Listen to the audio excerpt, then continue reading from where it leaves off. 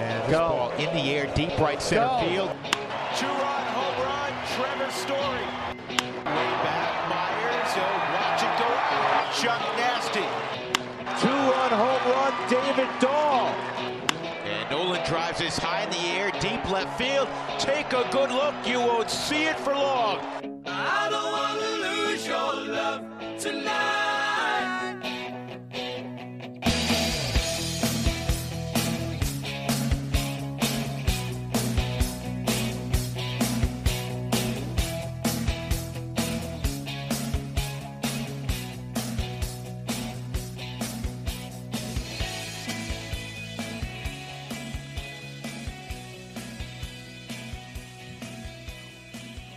Welcome in to the DNVR Rockies podcast presented by Strava Craft Coffee. Remember to use that promo code DNVR20 because you will save 20% off your entire purchase of that CBD-infused, deliciously rich, and potentially life-altering Strava Craft Coffee.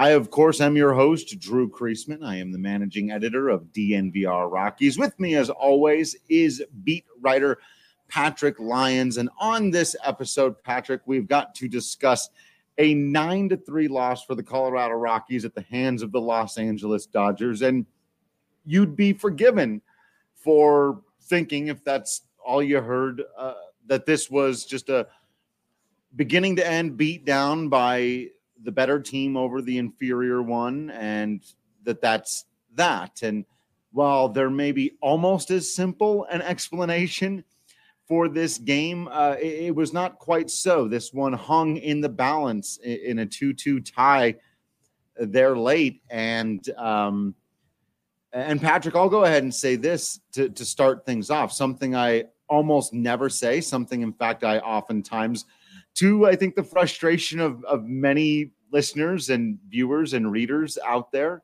have gone out of my way not to say. I think this loss goes on the manager. I think it is very difficult to justify putting Carlos Estevez into a 2-2 game right now at Coors Field against the Los Angeles Dodgers, a game you're hanging on to, and even sticking with him as long as he did when he very clearly didn't have it. But Carlos has not pitched well lately. And you've got three other guys. My first thought was, man, who else are you going to go to? My second thought was Michael Givens or Yency Almonte. You've made the point on this podcast many, many times, I believe very well, about how your best reliever actually should be the guy that goes into a situation exactly like this one.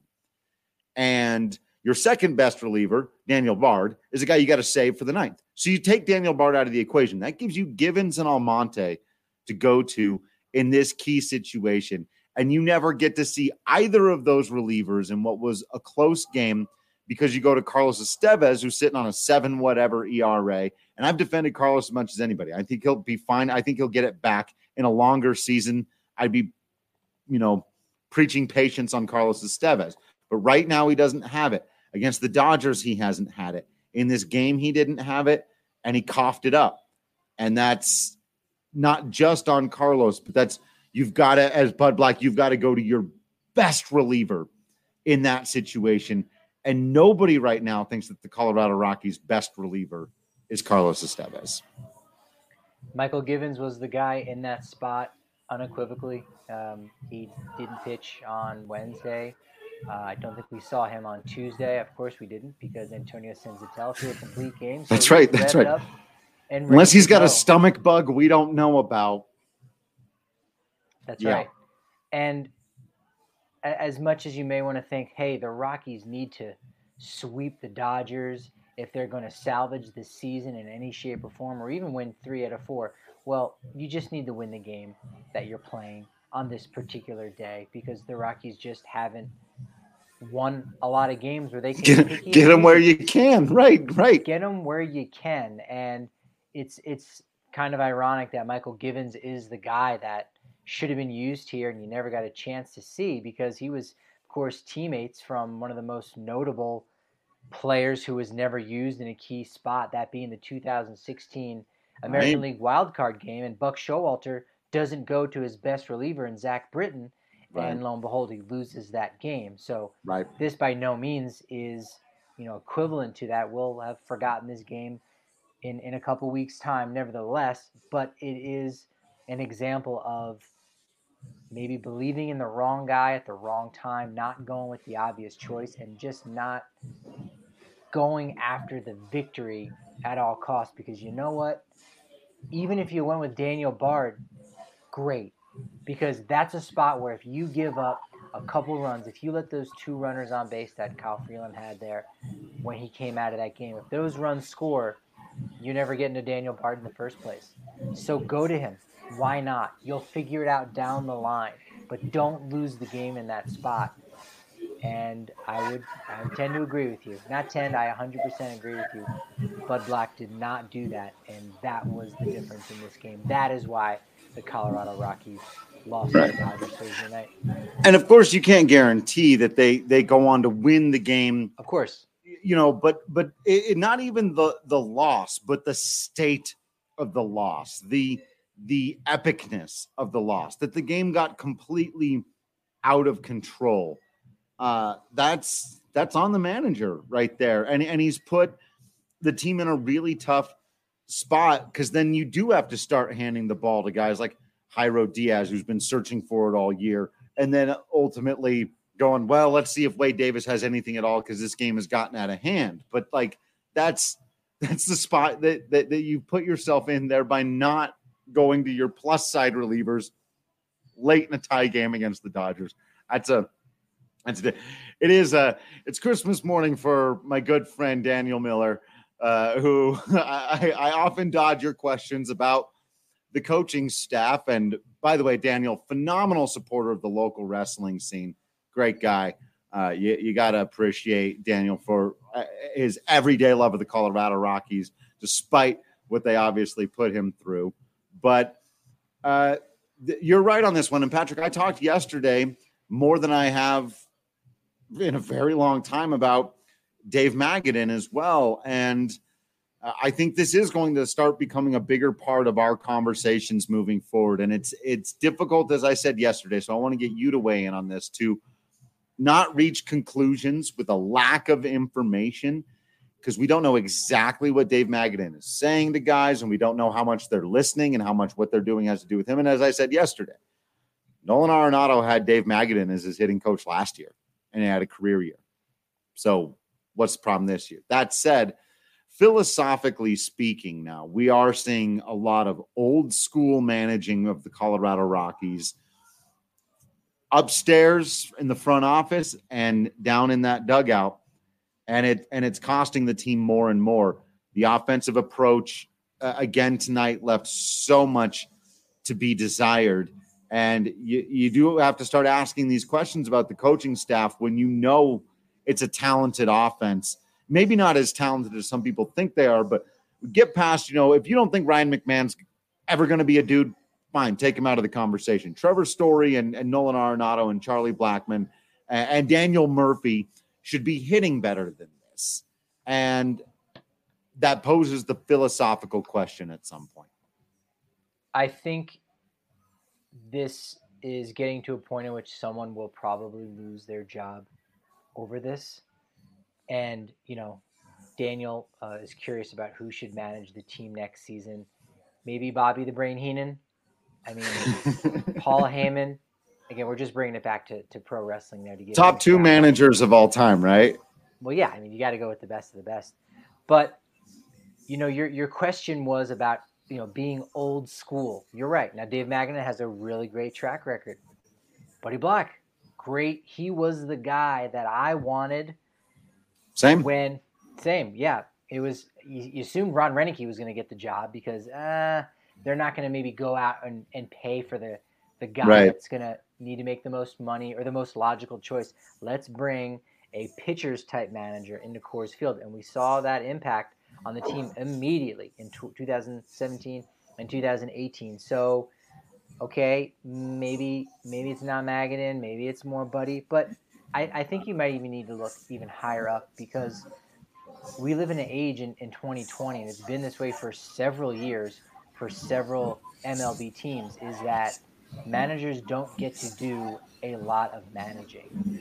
They are managing the bullpen from time to time. They might manage late in the game for those matchups, but ultimately every decision that's made in the starting lineup and just the philosophical approach to whether you're stealing bases or if you're going after those 3-run home runs and you live and die with those strikeouts, they all come from upstairs. And all of those decisions are not made by a general manager who has a preference or predilection for a certain way of playing. It is all backed up by analytics. You have a staff of team. You have millions of dollars invested in guys that are pushing buttons and can look and say, well, according to this math that we've invented, we've got our own way of going about business. It's proprietary. This is the best team over 162 games. Yes, this guy might, have his slumps, but we need to stick with this guy in this leadoff spot or in the cleanup spot because of what he does, et cetera, et cetera. And the computers say over a normal 162 game season, this is who should be in the lineup. Here's who should start. Here's maybe where we can platoon and do this, that, and the other. And really, at the end of the day, the manager is in charge of 10% to 15% of what goes on in the game. And some of that could be going on with the Rockies right now.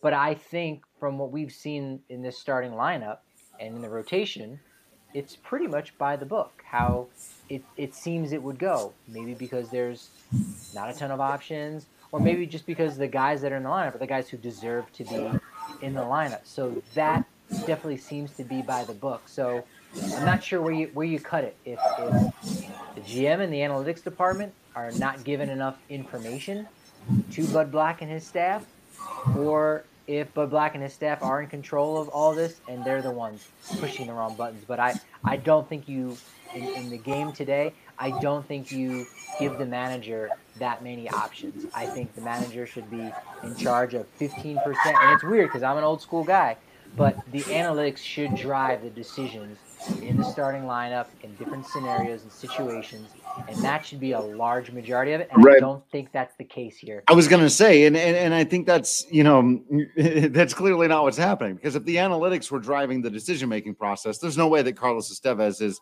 coming into that game. And in fact, if the analytics were driving the decision-making process, and here's where I think that philosophy actually gets tested now more on other teams where they might consider doing something like this. But again, where you and I might sort of bang our heads against the wall and go, Nolan Arenado should be batting fifth at highest in this current lineup if you're letting the numbers do the talking. And I've got to, usually I toast my Breck brew to somebody I think has done well. And we'll talk a little bit about Kyle in just a minute here. And I thought he pitched well tonight. But I have to drink this Breck brew out of frustration for another offer for Nolan Arenado. Just ugly at bats. 2 pop-ups on the infield, an easy ground out to the shortstop there in his final at bat. He did have one where he drove it semi-deep, not quite warning track into the outfield, and there's his 4 ABs for the evening. And it just, we needed Kevin Pillar to pick him up there in the first. Left him there. He's got a run out there at second. They've already scored one.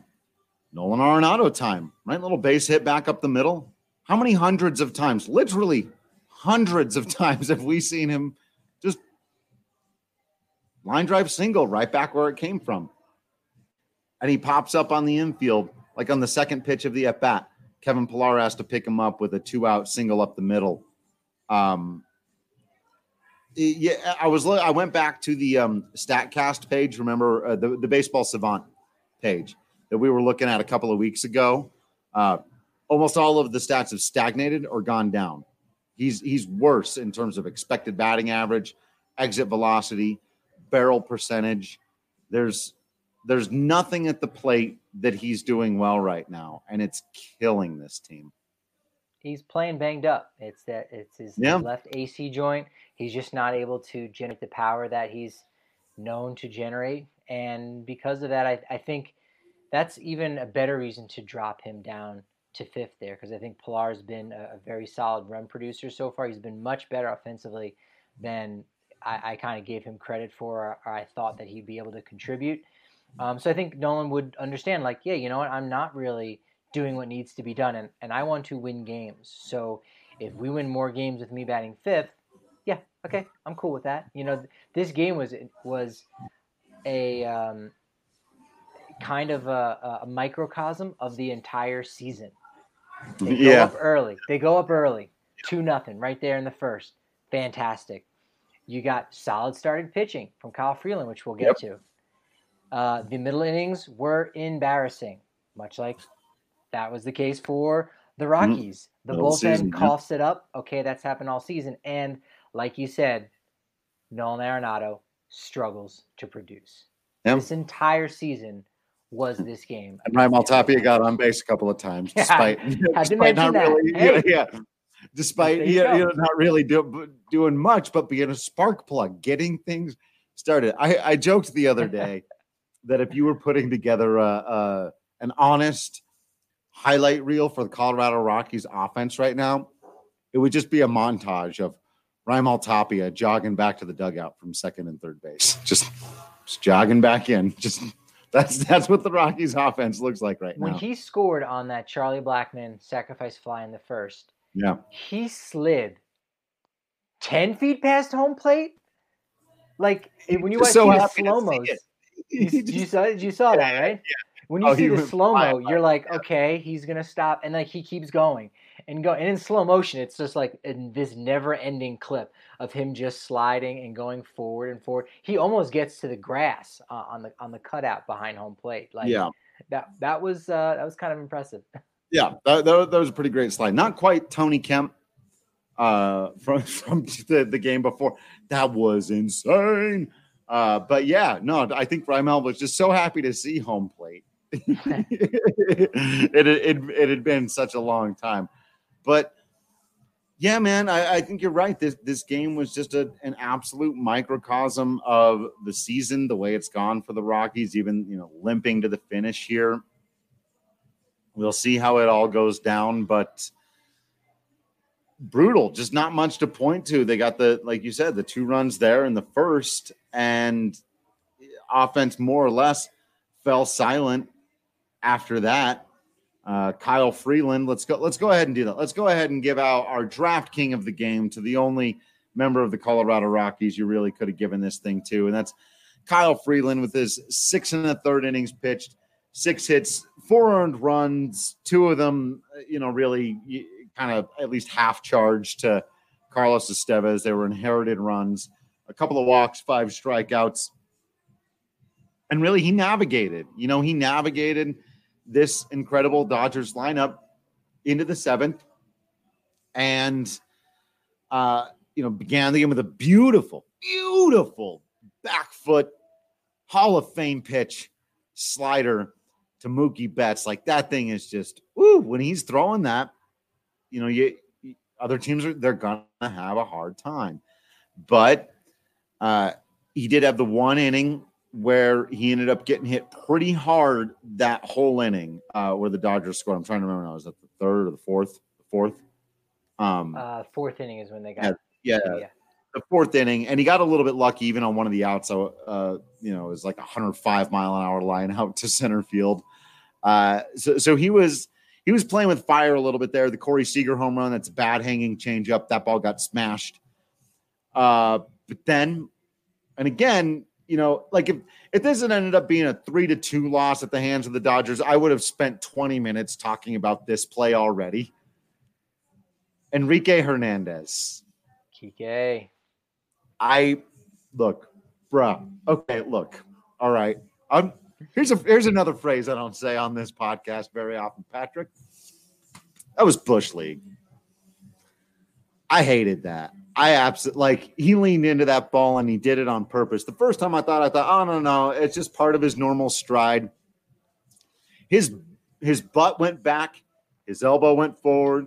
He's wearing that guard. I don't even think the ball hits him if he's not wearing armor, which I believe should be outlawed, by the way. I've always hated that. It began with Barry Bonds and it never went away. I don't think you should be allowed to wear that stuff and hang over the plate. And that's a terrible job by the umpire. Again, this is not why the Rockies lost the game. No, we did our 18 minutes on why the Rockies lost the game. All right. I did. But that's terrible. That's terrible. It's an 0-2 count. He's been barely hanging in there. Will, the rules actually do not state that the batter has to try to get out of the way, but they do state that you can't make a move. You can freeze totally. And if the ball hits you, it hits you. But if you make a move toward the ball and that's what makes it hit you, that's not supposed to count as a hit batsman. In my mind, that's exactly what happened there. Patrick, am I way out of line there? You nailed it. That one of the worst games I ever had to umpire. I did a great job, but I was by myself, so I did not have an ump on first base or a field ump. So I had to call out guys at second base on a stolen base, even though I was behind home plate. All you can do is take 2-3 steps up to get a little bit closer. The ball beat the guy, called him out. Third base coach was like, "Hey, how can you call this guy out?" He said, "He looked like he was out.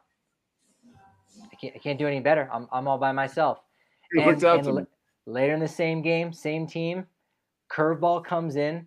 Kid thinks it's a fastball, so he goes to try to get out of the way, realizes this is a curve, and then he gets back into his stance and it clips part of his helmet. Well, he was out of the way of the ball.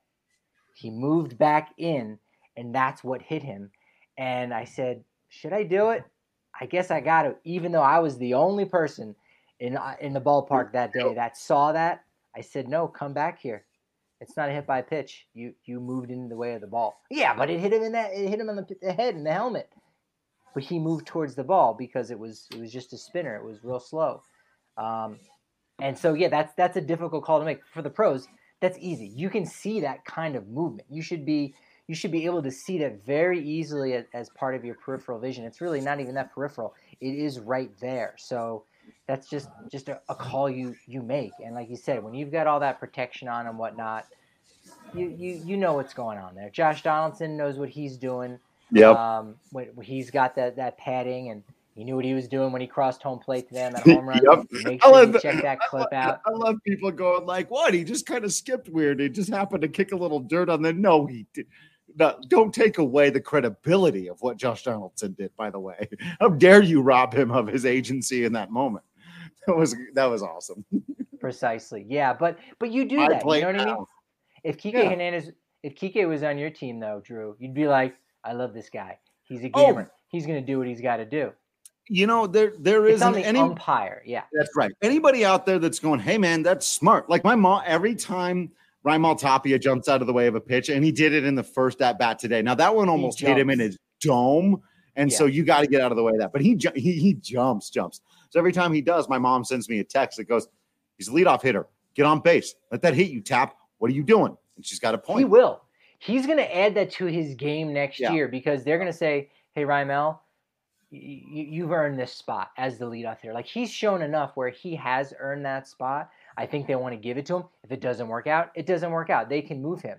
But if he can add that element of like, you know what, maybe move in on the plate a little bit, take some pitches, bulk up that tricep muscle just a little bit more. Put on some armor. Apparently it's legal. Why not? Absolutely. Then you know what? He's going to add, I think, that facet to his game because that's going to keep him in the game a lot longer. Look up the stats. Look at a guy like Ron Hunt, who's a name that I would not know. Yes, I would not know if it was not for the Society for American Baseball Research. Go to saber.org, sign up, become a member if you're out there. And they give out so many great free publications if you're a member. And Ron Hunt is a guy who stuck around in the league forever with the Expos because he got hit at such an inordinate rate, getting hit by pitches, that it was insane. The dude just basically got up there. He was like a human pincushion for fastballs. So he did that. That extended his career. Raimel Tapia, not saying he needs to worry about extending his career, but you know what? He's going to make himself that much better if he's getting on base more. Other teams might take notice and say, hey, we'll offer this much for the kid. He gets an extension. Maybe the Rockies say, no. Look at what he's done this past offseason. Look what he's added to his game. Now we are the ones who want to give him an extension. These are the little things that you can do to be successful and help your team. Those intangibles. I've had a lot of conversation today about Josh Fuentes and intangibles with, I'm not going to say who it was with, but some very notable names within Major League Baseball's ranks. And the one word that kept coming up was intangibles. Yeah. And nobody that I talked to really felt like, hey, Josh Fuentes is going to be an all-star. Because I don't think he will be. I think in a best-case scenario, he could go out, have a huge first 3 months, and maybe slide in on a bench. But ultimately, I don't think he's going to be an all-star. But what he could be is a contributing member for a team, a linchpin of a really quality club, batting 6th or 7th in the lineup, Gold Glove caliber defense at first base, and bringing those intangibles. And that's something that Ryan Altapia has been able to show so far in this abbreviated season. And it gets you excited to think about, hey, what would this look like over 162 game haul? Yeah, absolutely. And, a lot of people are ready to start looking to the future already. I see your questions there, Joseph, about extending Trevor Story and all of that. Those are long-term questions. We're going to have plenty of time to jump into that. That really depends on what happens with Nolan Arenado. And that will continue to be the ongoing question. And Patrick, I see you saying here, if he's planning on leaving, he's killing his stock. And I will say that's one of the silver linings about a 60-game season. There's only so much rust that Nolan Arenado can put on his resume that, I think teams are already sort of unwilling to give the Rockies a bunch of their top prospects for Nolan. We've kind of seen that already, that the teams weren't offering top dollar for him. And if that's the case, then fine, keep him.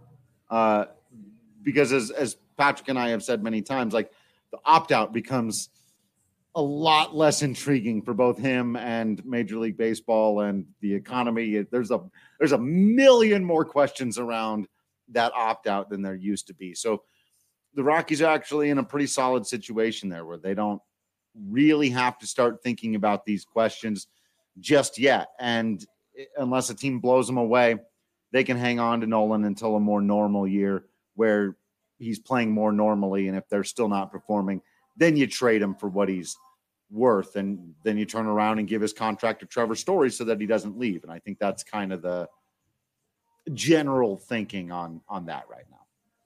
Yeah, it's going to be hard to afford both those guys. But as you said, Right.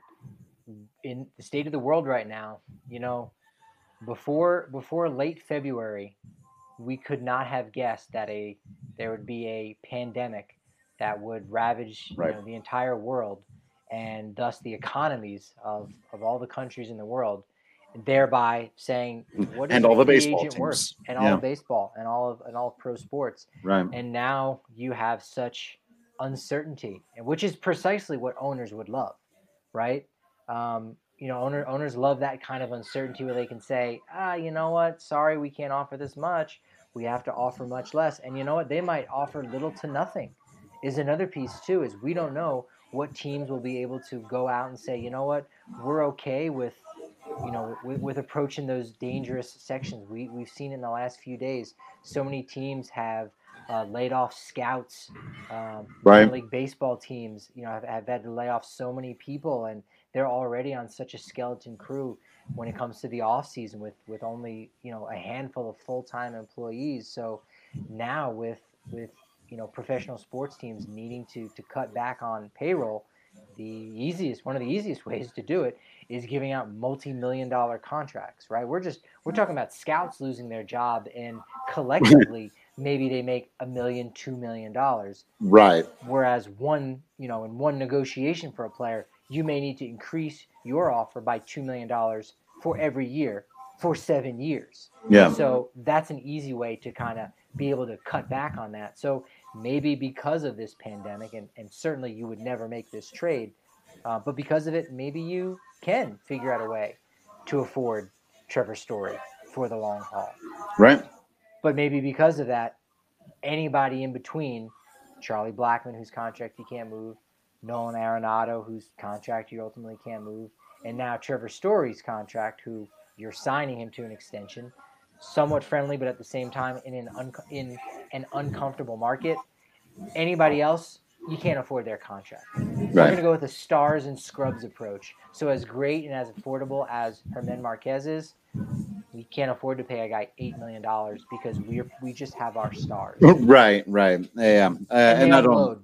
That's an awful recipe. Right. That's right. Not the way to go. That is not the way to go. But it wouldn't shock me if ownership erred on the side of keeping their stars and getting rid of everyone else. So you might get your wish, but careful what you wish for. Sure. Yeah. Right. That's kind of interesting, right? It's like as much as fans get frustrated over a lot of the stuff the front office does, the fans do kind of overwhelmingly want them to keep those star players, and that's what it costs. It costs a lot of money, and when you're a mid-market team, you can only afford to do that a couple of times. Really.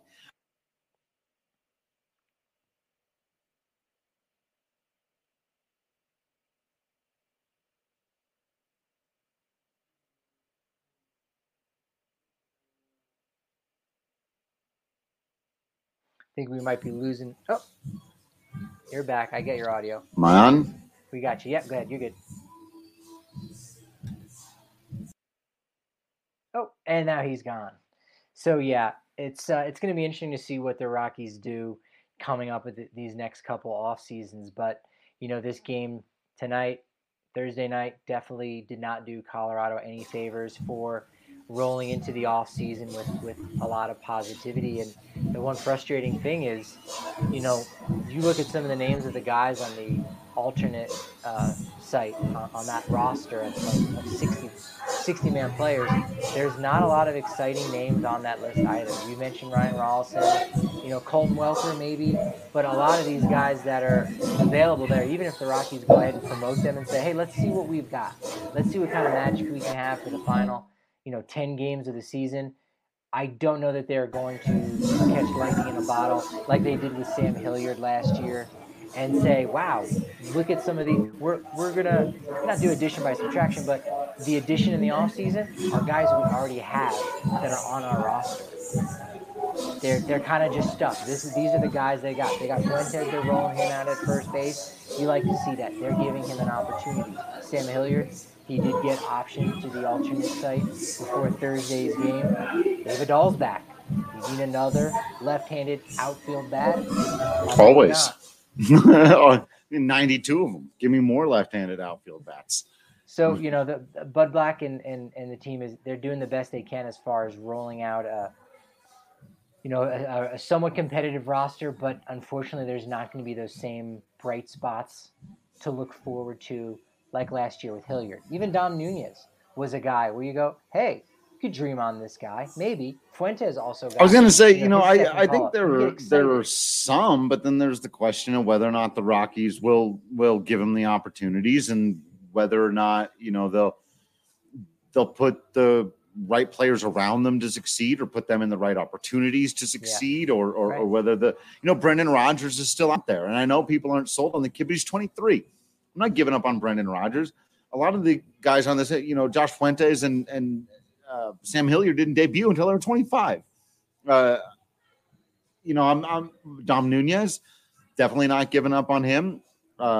Castellani, Lambert, Rolison, that's a solid little trio of, especially if you go out in the offseason, you do a thing and those guys are battling for, that's your 5, 6, 7 or your 6, 7, 8 instead of your has to be 4 or 5, then they're okay. Right. Like you said, and then it's not that long until you start getting to the Zach Veens and all that. That's still going to be a little bit further away. You've got to bridge that gap one way or the other. And that's what a trade of, and we're getting ahead of ourselves. We're getting into off-season talk. There are a lot of you still watching this. Do you guys know the Rockies lost 9-3 today? But what are the silver linings? What can we look forward to for the final 10 games? I mean, Fuentes is one of those stories. Sure. Can he do it? Can he sustain himself? You would have liked to have seen more Sam Hilliard, unfortunately, before his option. I mean, the big thing for me still remains the starting pitching, Patrick. And I know it's a tough pill to swallow, and it actually makes it worse when the offense doesn't perform and the bullpen blows up like this. But, you really look at these starters, and I think we can very firmly say again now after tonight. Not sure if I reminded everyone to use that promo code DNVR for our draft king of the game, Kyle Freeland. But the way Kyle Freeland has been pitching this season, 2019 was the aberration. Very poorly timed aberration, but an aberration for Kyle Freeland. German Marquez, maybe not the ace we thought he would be, but still continues to be very good, and you see that potential for it there. Antonio Senzatella really does appear to have taken that next step. So you see these guys continue to do that, and you can feel good about building your team, whether you've got to trade Nolan or not, whether you've got to make a big move or Charlie or somebody or free up money or whatever you think you need to do. If you feel confident in Freeland, Marquez, Gray to some extent, and Senzatella moving forward, then there's a lot of things you can do with this team. And I think those are all the silver linings. Keep getting good starting pitching, because any team that's got good starting pitching, you can build a winner around. Whether they do or not, that's what we're all here to watch and critique and yell and scream over them making the moves or not. But if you got the starting pitching, you can build a winner. So let's see what happens with that. Castellani, throw him in that group as you mentioned. Yep. Maybe you got a guy, maybe you got a number 5 guy, or maybe you got a guy that you just put on a major showcase that another organization loves, and they're going to go ahead and give you an arm for your bullpen.